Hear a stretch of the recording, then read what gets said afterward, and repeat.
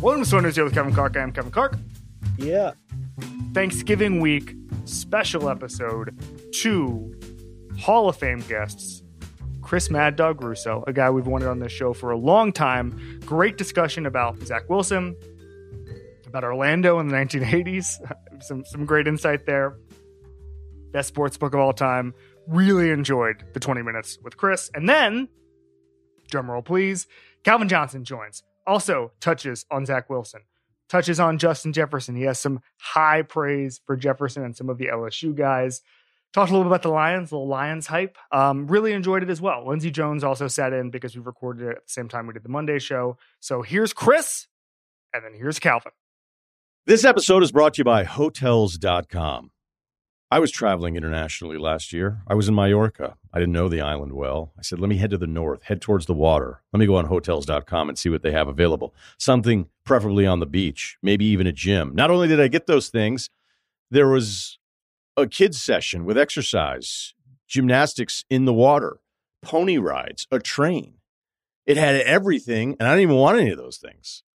But at least I knew they were there, just in case I changed my mind. And now finding the perfect hotel has never been easier thanks to the Hotels.com app. Whether you're looking for a family-friendly, right, all-inclusive or a relaxing spa weekend, you can find exactly what you need and compare hotel prices, ratings, and amenities side by side. So start planning your next getaway and find your perfect somewhere in the Hotels.com app. This episode is brought to you by 7-Eleven.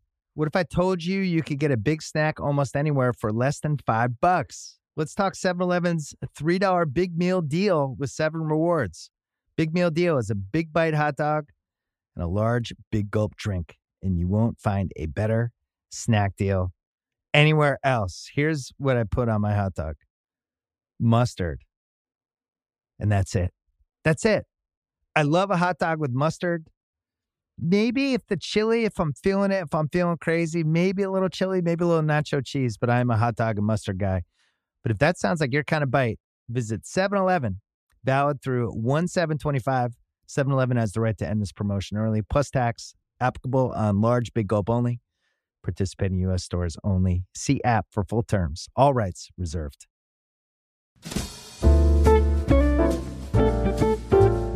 All right, Chris Mad Dog Russo. He hosts from 3 to 6 on Mad Dog Sports Radio. He hosts MLB Network's High Heat every weekday, and you can see him on ESPN's First Take with Stephen A. Smith once a week. Mad Dog, what's going on, brother? Kevin, how are you today, pal? How things going, okay?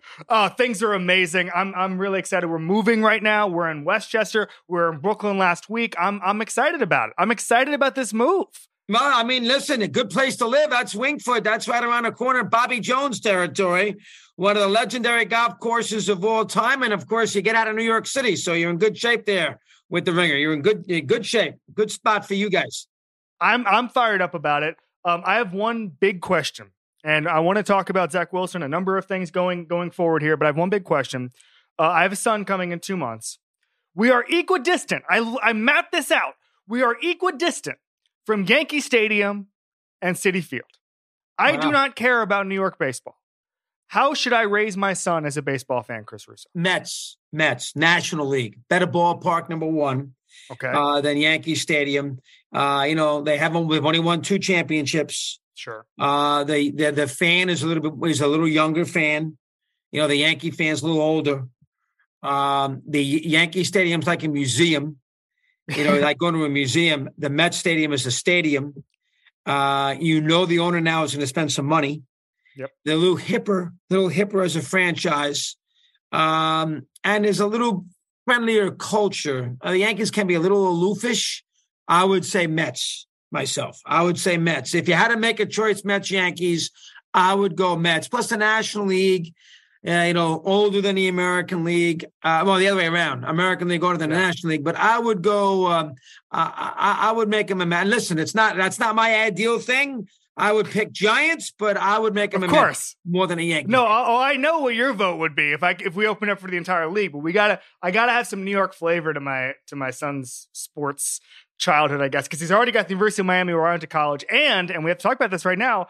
I'm from Orlando, your old stomping ground, so I'm a huge Magic fan. Oh, really? Wow. Huge Magic fan. And I listened. It's funny because when I have a guest on here, I listen to all the podcasts that they've been on. And so I heard you talk a little bit about Orlando.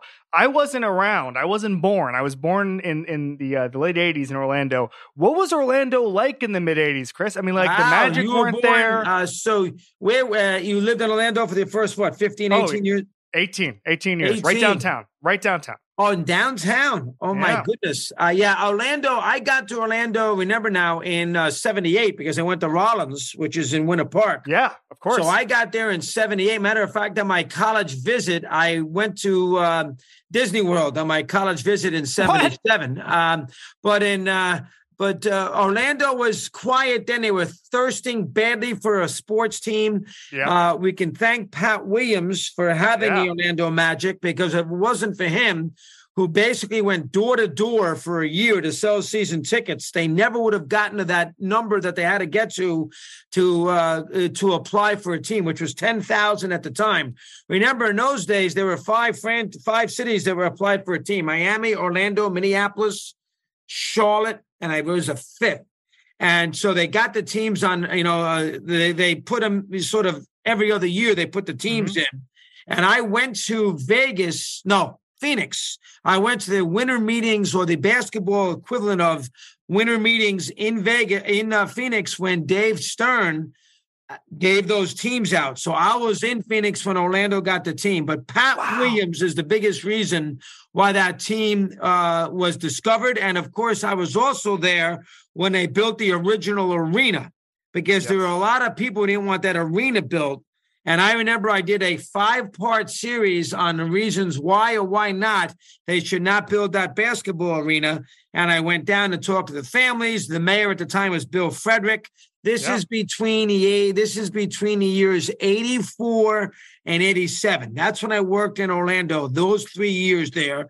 I got there in March of 84, and I left in March of 87. And I went to school there from 78 to 82. So essentially, I was in Orlando for 9 years. I loved it. Loved it. That's incredible. Yeah, I know. It's so crazy because it was I don't think people realize it was such a small town back then. It was such a small town. And even when I was growing up, and I explain this to people all the time, my entire sports fandom was shaped by the fact that we had Shaq and Penny and Dennis Scott and Nick Anderson, but it was a small town. I mean, everything was in just a handful of blocks, and we had this world famous sports team, and it was just as incredible as you can get for a 6-year-old. I mean, it was unbelievable. Well, I was there when the first airport was there, McCoy Airport, before they built the new airport. Because I got to Orlando in 78, and that new airport wasn't built yet.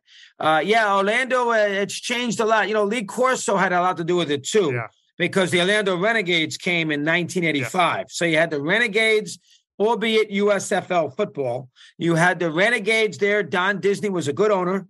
You had they got absorbed by Trump, who went obviously right to the wanted to merge with the NFL. So the USFL, that relationship that they had with their fan base and they had with Tampa, the Bandits and the Renegades were a big rivalry. Spurrier coached the Bandits, but Corso came down from, I believe I don't know if he was at Indiana or if he was out of coach, but he came down to coach Orlando, and they did it at the Emporium in downtown. They introduced him, which was a huge day. And that was probably early 85.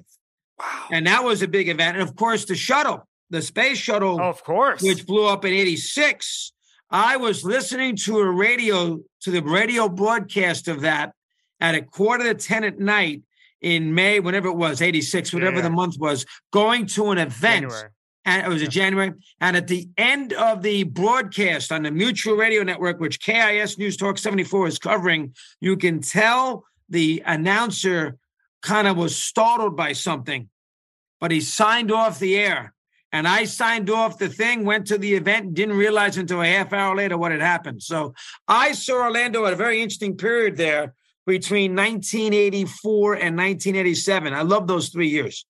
I wonder about football, but I do want to say that we were actually banned as elementary school students from watching the space shuttle go up in the sky because of how traumatized those kids were because they used to go out for every space shuttle launch and they saw it blow up. And so when I was like 5, they were like, no, you guys can't actually go outside and watch the space shuttle. Completely insane. All right, so let's talk about Zach Wilson, which is, I didn't know it would get this bad this quickly, because there's only a couple of things he needed to be able to do. Complete a short pass is one of them, or say, I'm sorry this one's on me. We just said the second guest on the show is Calvin Johnson. And he basically said that it is so easy for you in the locker room to take responsibility for something. And the way he's posturing himself, it's accelerating the process of getting him out of New York. Like, this is going to happen quicker than we ever thought, because listen, you have to meet with ownership. You have to meet with the GM before you're going to bench a second overall pick in the draft, Chris. But at this point, there's no reason to keep him if he's going to play like this and then act like this. It's so easy to get up there, you know this, in the New York media and say, no one's going to work harder than me. We're going to fix this. I'm going to grind. I can't promise everything, but we're going to do this. I can't believe how bad it's gotten this quickly, Chris. 100% right. I mean, the Jets are obviously going to give him the next 6-7 games. I don't think they go to Mike White, nor should Saleh done that yesterday, but he's very immature. He made a big deal about how the rest of the world doesn't know anything about football compared to the teammates and his team, which you can't do in New York City. We've been following football a lot longer than he's been playing it. He's a very immature kid, and his performance really all year has been spotty, but his performance yesterday was abominable. I mean, 2 yards of offense. They couldn't get a couple of first downs in the last, whatever it might be. I know people are killing Saleh for not putting the ball out of bounds, but you know what? That game was lost before then. They did a horrific job offensively. He was terrible in the game. And then he didn't take ownership of the defeat as a quarterback who's the spokesman of his team. He's the messenger to the media and the fan base. The quarterback's got to go up there and say, my bad, my fault. This is unacceptable. We had 102 yards of offense, and he did nothing of that nature. So Garrett Wilson did more than he did. So That was a horrific performance. Again, I think the Jets are probably alarmed by his behavior, and they're probably, very nervous about what they have at the position. Joe Douglas can bring in all the great offensive linemen he wants, but if Joe Douglas fails with the quarter, Donald wasn't on him. This man is on him. And if he fails, that's on Douglas. And, right now, I would be very, very concerned by him. I know Mac Jones wasn't great yesterday either, but he threw for 246 yards. They did miss 2 field goals. Their offense isn't great either.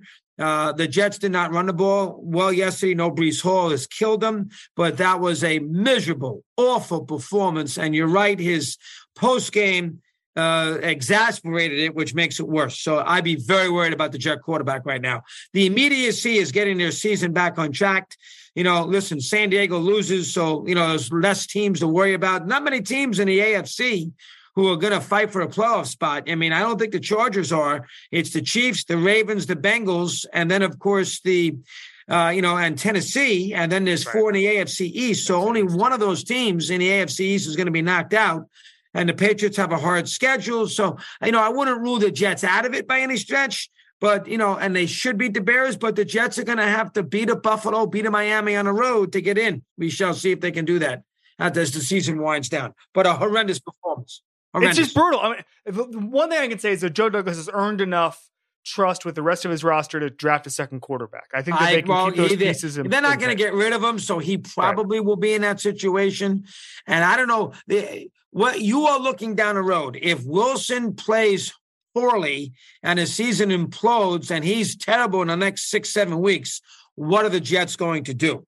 I can't answer that right now. The Jets are not thinking about that question right now because, in their mind, they got 7 games to go. And if he wins 4 or 5 of the 7 and they make the playoffs and has some good moments, they can move on with him and they can develop with him. But you're basically saying, well, hold on now, Chris, how about if they do collapse? It's a horrendous performance. He's immature. What do you do? The Jets don't want to think about that prospect right now. I don't know what happens other than I don't think they're going to be in a position to draft a top quarterback. So then I think you're looking at the Jimmy Garoppolo, Derek Carrs, and maybe, I'm just going to throw this out there, maybe the Aaron Rodgerses of the world. I know that they probably don't want to go back to the well 14 years later and take another old Packers quarterback, but I'm just saying that could be the type of quarterback who gets shopped in February and March of this year. Yeah, you know what? That will be basically if the Jets collapse, what they do at the quarterback position will be very interesting. He hasn't played a lot, hasn't started a lot of games. They did take him with the second pick in the draft. Yep. They moved up to get to that second pick, if I'm not mistaken. So from that standpoint, standpoint, they're going to be careful of unloading him when he's only played what? How many games he played last year? About 8, 9 games? He missed the first 4 games this year. So you're talking about unloading a 22-year-old, 23-year-old, after 13, 15 games. That's a quick report card. I don't know what the Jets will do with that. He is very immature. He doesn't know how to handle the media. He doesn't understand in New York. You can't say the kind of stuff that he has to say. Maybe he improves, but even a Jet fan's down on him right now. The comments after the game yesterday were as bad as the performance in the game. And remember, he said some things in the past too.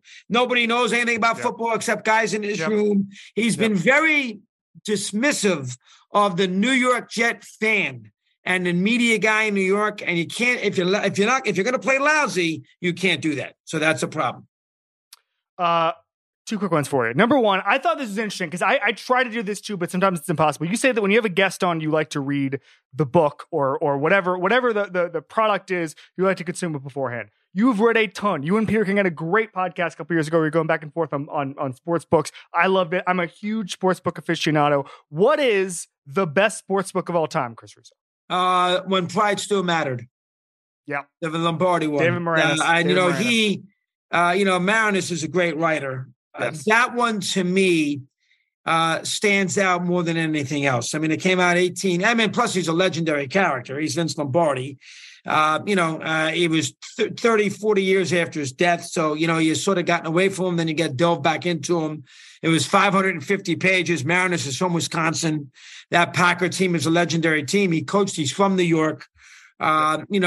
It was a different way of going about being a big coach and how he did it in his day and not necessarily how you can do it in our day. Remember, too, he was wrapped up in that HBO special, which they did probably about 10, 12 years ago as well. That, for my money, is the best sports book I've ever read. And I've read a lot of good ones, but that one is, again, the character is interesting. Part of running a great, like Mariners did the great book on Thorpe, but I don't think Thorpe is that interesting as a character. He's not that interesting. After his playing, it's almost like he became a great athlete before he could capitalize on it. So there wasn't a lot in there post-career that was that interesting. Lombardi, 40s, 50s, 60s, 2 Super Bowls, 5 championships. That to me resonated. And I love the Packers in the late 60s. That's pound for pound, per se. That's the best sports book I've ever read. And it did the best thing, which was it poked holes in the Lombardi myth. He never said winning isn't everything. Yeah, it's the only thing. All of those things. He was softer than we thought. He was more of a player's coach than we thought. We had this image of Lombardi and Moranis just poked holes in it, which I thought was perfect. Last thing for you. I'm interested in this because you're so good at debating things. You love lists. You love the historical perspective. What's your favorite thing to debate? Like if you're just sitting at a bar and someone comes up to you and says, let's talk about whatever. Right now it's Ruth Ohtani. Oh, right this second, because I can fight that debate well. The idea that we've never seen anything like this with Ohtani. Ohtani hits 265. Ruth's a 341 lifetime hitter. Ohtani's pitching. Now he's doing it all in the same year. Yeah. So he's doing both. But Ohtani as a pitcher was not nearly as good as Ruth. And forget Ohtani as a hitter. He's nowhere near Ruth. So, if you go look at Ruth in the mid-teens, he won 20 games. He pitched 260 innings. He had 29 innings of consecutive scoreless inning streaks in the World Series. I think it was 33 innings of consecutive innings of scoreless innings in a World Series scenario. He was a great pitcher on his way to the Hall of Fame. Ohtani's a good pitcher, pitches 140 innings a year, who the Angels are careful with not to overexpose, 6-man rotation and all those kinds of things. Plus, he's a hitter. He's a DH who hits 260. Now, he's an excellent hitter. He hits 35, 38 home runs in action. Ruth hits 60 homers a year in 154 games. So the idea that anybody thinks that in any shape, way, or form that Ohtani is what we saw with Ruth, that is nonsense. Ruth only had the 1 year where he did both. I'll buy that. But that's because Ruth didn't want to do it anymore. He wanted to get away. He just wanted to hit. He didn't want to pitch anymore. But you mean to tell me if Ruth pitched and hit in the same year, he couldn't do the same things Ohtani's doing? The 1 year that Ruth did both, he won 11 games and hit 29 home runs. back in 1918, 1919, when nobody hit home runs. So that argument I find fascinating. The idea that Ohtani is Ruth. There's no Ruth. Amazing. Don't compare. I'm convinced. I'm compare. convinced. Chris Russo, thank you so much for coming on Sunday. Great job. We love you. Thanks, buddy. Keep it up. Appreciate it. Thanks, buddy. Have a great week. Okay.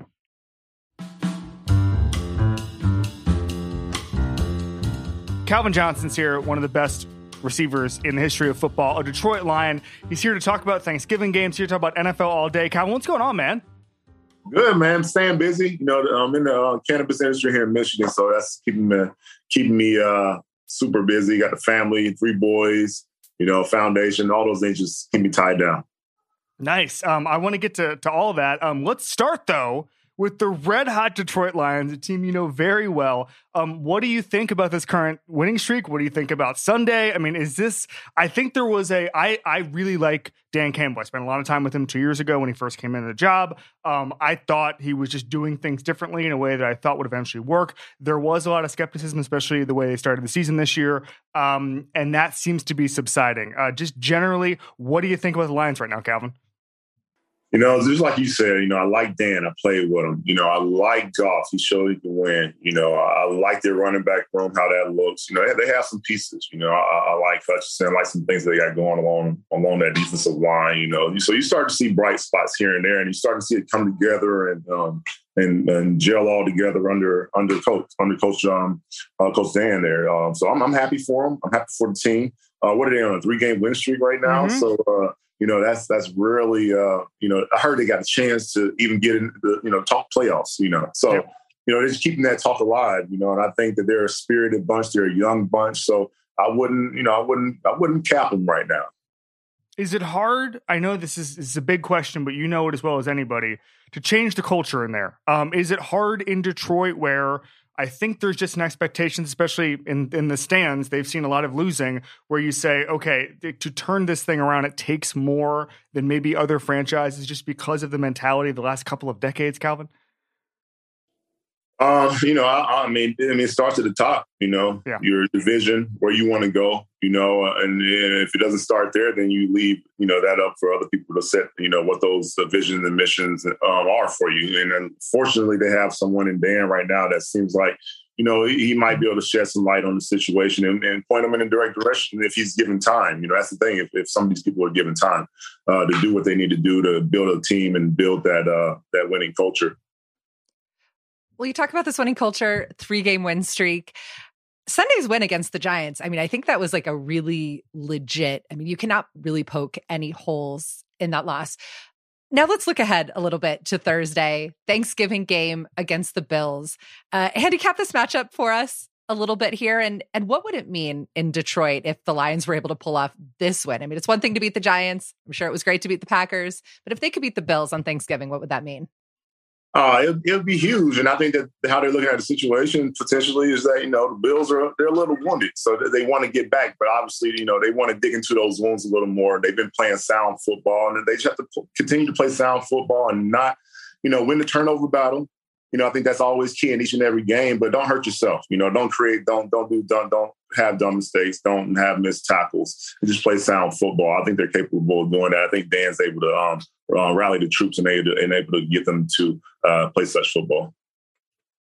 Zach Wilson last night made some news by basically not taking any responsibility for being a bad quarterback. And there was a lot of consternation. Garrett Wilson has those comments basically saying we should be doing better than this. And then they ask Zach Wilson and he says, no, didn't let my defense down, didn't let anything down.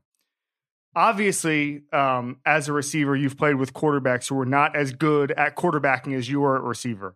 When a quarterback is not playing the way he's supposed to play, or when he's making them lose in the case of Zach Wilson, how does that quarterback win over the rest of his team? How does he, the report last night was that he was walking around like he wasn't the problem. How does a quarterback convey to his team that he can do better, he's sorry, and just make up for a bad performance within the locker room, Calvin? The first way is not to, say that, I didn't do anything wrong. That's the first thing you can't not do.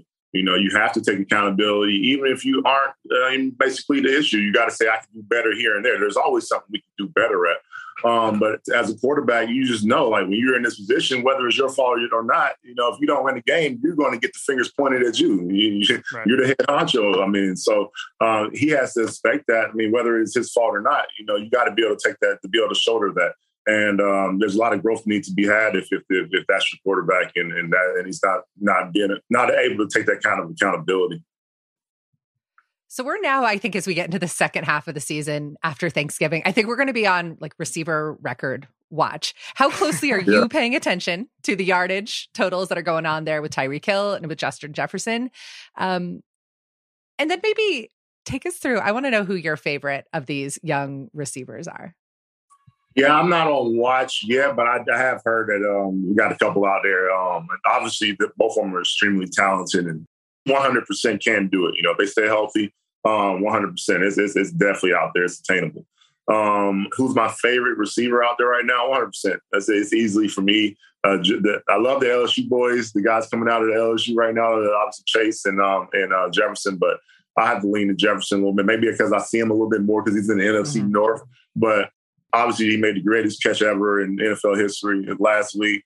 And or what, I don't know if it was last week or the week before, but I've been paying attention to the kid, and I love what he does. I love how he makes plays on the ball in the air. So he's very talented, and can't wait to see how his career unfolds because he's so he's just in the beginning. You said something that piqued my interest. You think that was the best catch you've ever seen against Buffalo? Yeah. Just the gravity of the situation. The way he went up off balance and brought it in, that was strong to stop it from hitting the ground. All that took a lot of strength and awareness. So I love it. What's your favorite? What's my favorite catch of all time? I mean, that as far as what you're describing, as far as actual skill, I think it is that, right, Lindsay? Is there another one?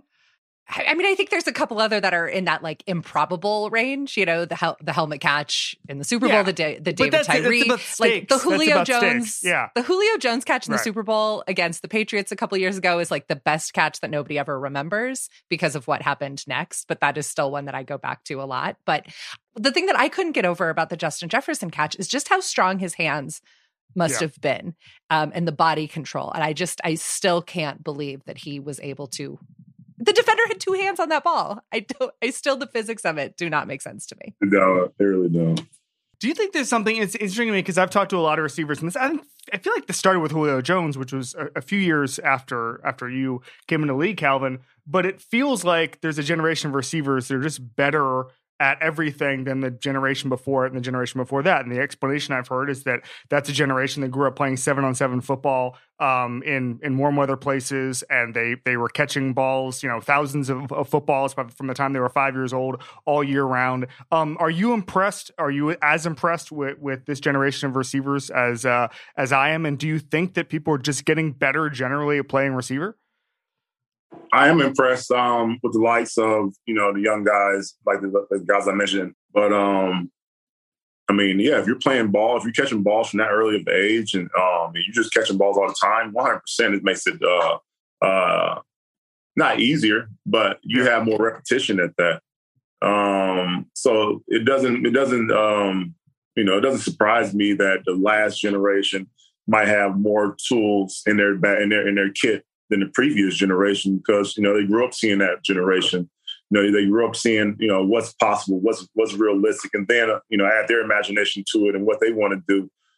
I'd expect that, there would be some level of improvement. I think that you see that over the course of history, with this game. I think that you see little bits, of talent, improvement. And obviously, I think that comes with, what's available from nutrition to technology, too. That players have access to. So I think that it doesn't surprise me. There's not many. I'm not gonna say that there's a whole lot. There's some receivers in the league that I'm not saying that they do it to a whole different level, but there's some receivers that do have extremely gifted hands. And I like talking about like Jefferson and some of those guys. So when you look at the NFC North, I know this is the division that you probably pay the most closest attention to. After the way the Vikings played on Sunday in that just getting completely blown out and demolished by the Cowboys, who's the best team in this division? Do you think the Vikings are still that team maybe ready to make a run How do you see the rest of this, the NFC North playing out?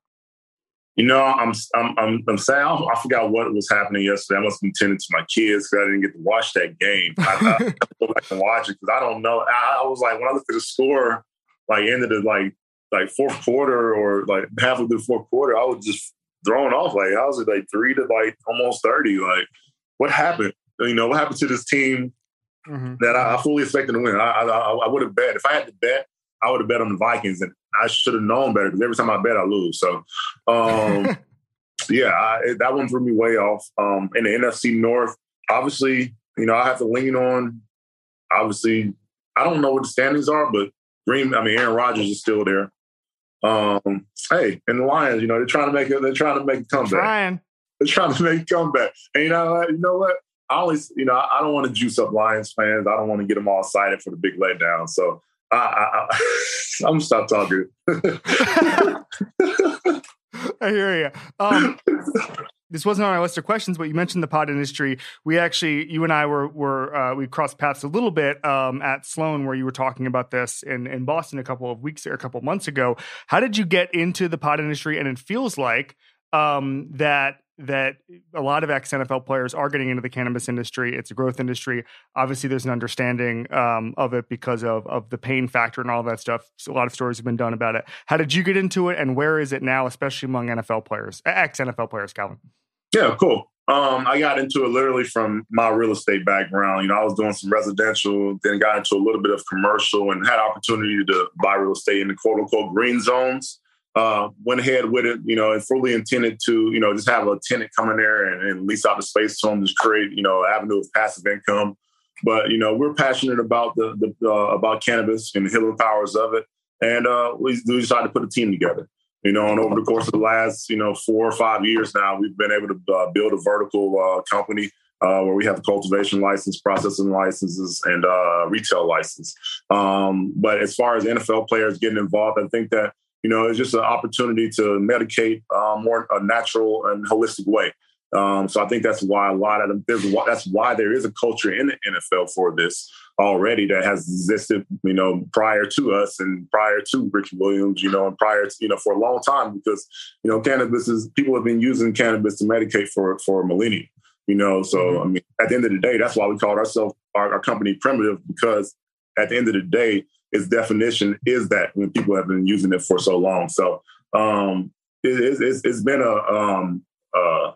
a blessing, one, to be in the industry, because you get to see the types of people that have been able to be helped, you know, by not specifically by us being in the industry, but by using cannabis. So I think it's crucial to be an advocate for it, because it's an untapped resource that obviously, and that's because it's Schedule 1. Being that you do research on it, or, you know, in the tax effects that come with that affecting the businesses. But, you know, I think that, you know, that's where our passion comes from. You know, you get to understand how it affects people. We all have an endocannabinoid system. So if you don't know anything about how cannabis interacts with your body, the first place to start would be understanding, you know, Googling basically your endocannabinoid system and understanding how it interacts with your body, because we all have it. Our animals, our pets have it, and just educate yourself on how to, you know, come to that alternate way of healing for those ailments that we all have. Fascinating. Sorry, tell us what. No, it's what you do now. You know it. You know it as well as you know receiving. Tell us what you're doing with NFL All Day. NFL All Day is a great platform, man. It's able to, you know, we're bringing together, you know, some of the greatest moments and allowing fans to take part in that. You know, I'm fortunate to be able to have 2 great moments to share and display. I think I had a 3-touchdown game against Philly. Maybe that was 2015. And then there was a great toe drag swag touchdown against our Green Bay Packers at home, where I was able to bring them down almost one-handedly. And so I got those 2 moments to share with fans, man. And it's cool because it'll allow me to see, you know, who the true fans are, and be able to, you know, in some way, shape, or form, you know, get in contact with those, and do some cool and special things for them with them. Love it. Calvin Johnson with NFL All Day. Thank you so much for coming on Sloan News Day, man. Of course. Thank you. Good to see you.